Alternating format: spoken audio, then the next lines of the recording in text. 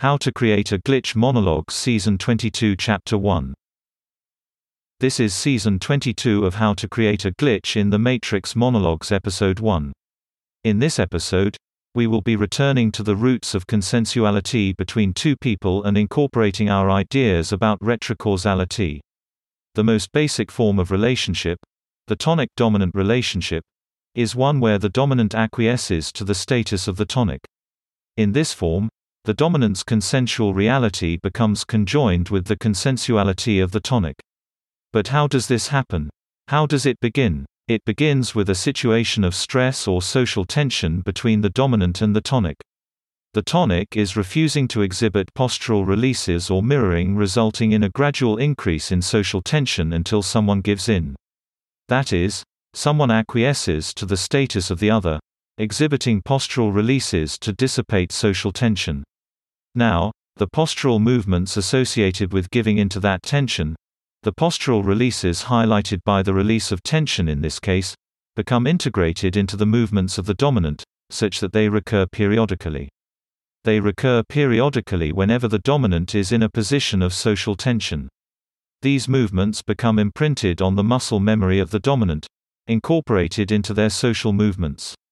Now, this is significant because whenever these postural shifts become emergent, it refreshes the link between the tonic and the dominant, such that the dominant acts further to the unconscious impulses of the tonic.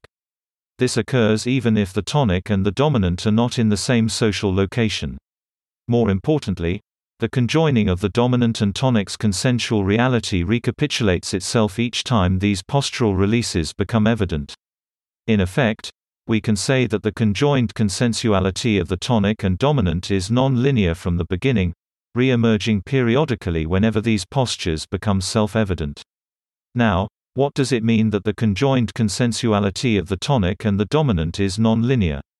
Well, it means that it can essentially jump spatially or temporally from location or time to another. It emerges, linked to these postural releases, through the dominant in acting them out. What this also means is that these locations or times are sequential, which is to say, there is continuity between them.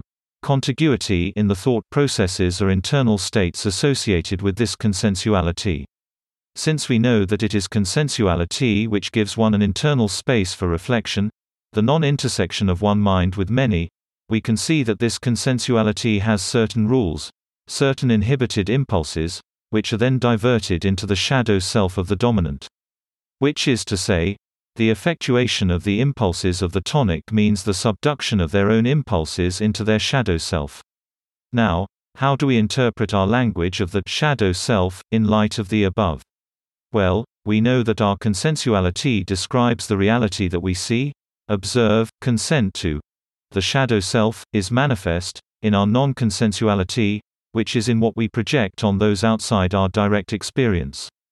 Thus, the color or shades of what we project into others will change in light of the subduction of our impulses. This metaphor of subduction is a useful one. If you imagine ourself as rather like a solar eclipse, with our self forming the light of the sun, that is, what we project to be manifested, and the moon as our conjoined consensuality. Those thoughts which escape the subduction of the moon are made manifest in those around us. In fact, if we can become cognizant of those thoughts which escape our shadow self around the periphery of our conjoined consensuality, we will see them manifest in those around us, either with close association or not. Now, I use the term muscle memory to describe the physical movements which resulted in the acquiescence of ourselves to the tonic. This term begins its importance with the understanding that when we project our intentions, they create a literal projection into the system, which upon deference, or acquiescence to the status of the tonic, are subverted.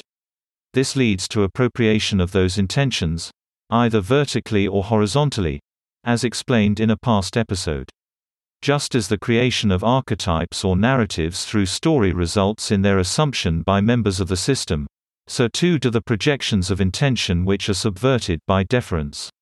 Now, the last few episodes of Season 21 reveal to us that consensuality possesses an absolute simultaneity, because it originates in pairing. Consensuality in the past, in the example, involutes into non-consensuality in the present. Thus, non-consensuality segregates periods of conjoined consensuality until such time as those postural releases which signified the deference can be repeated.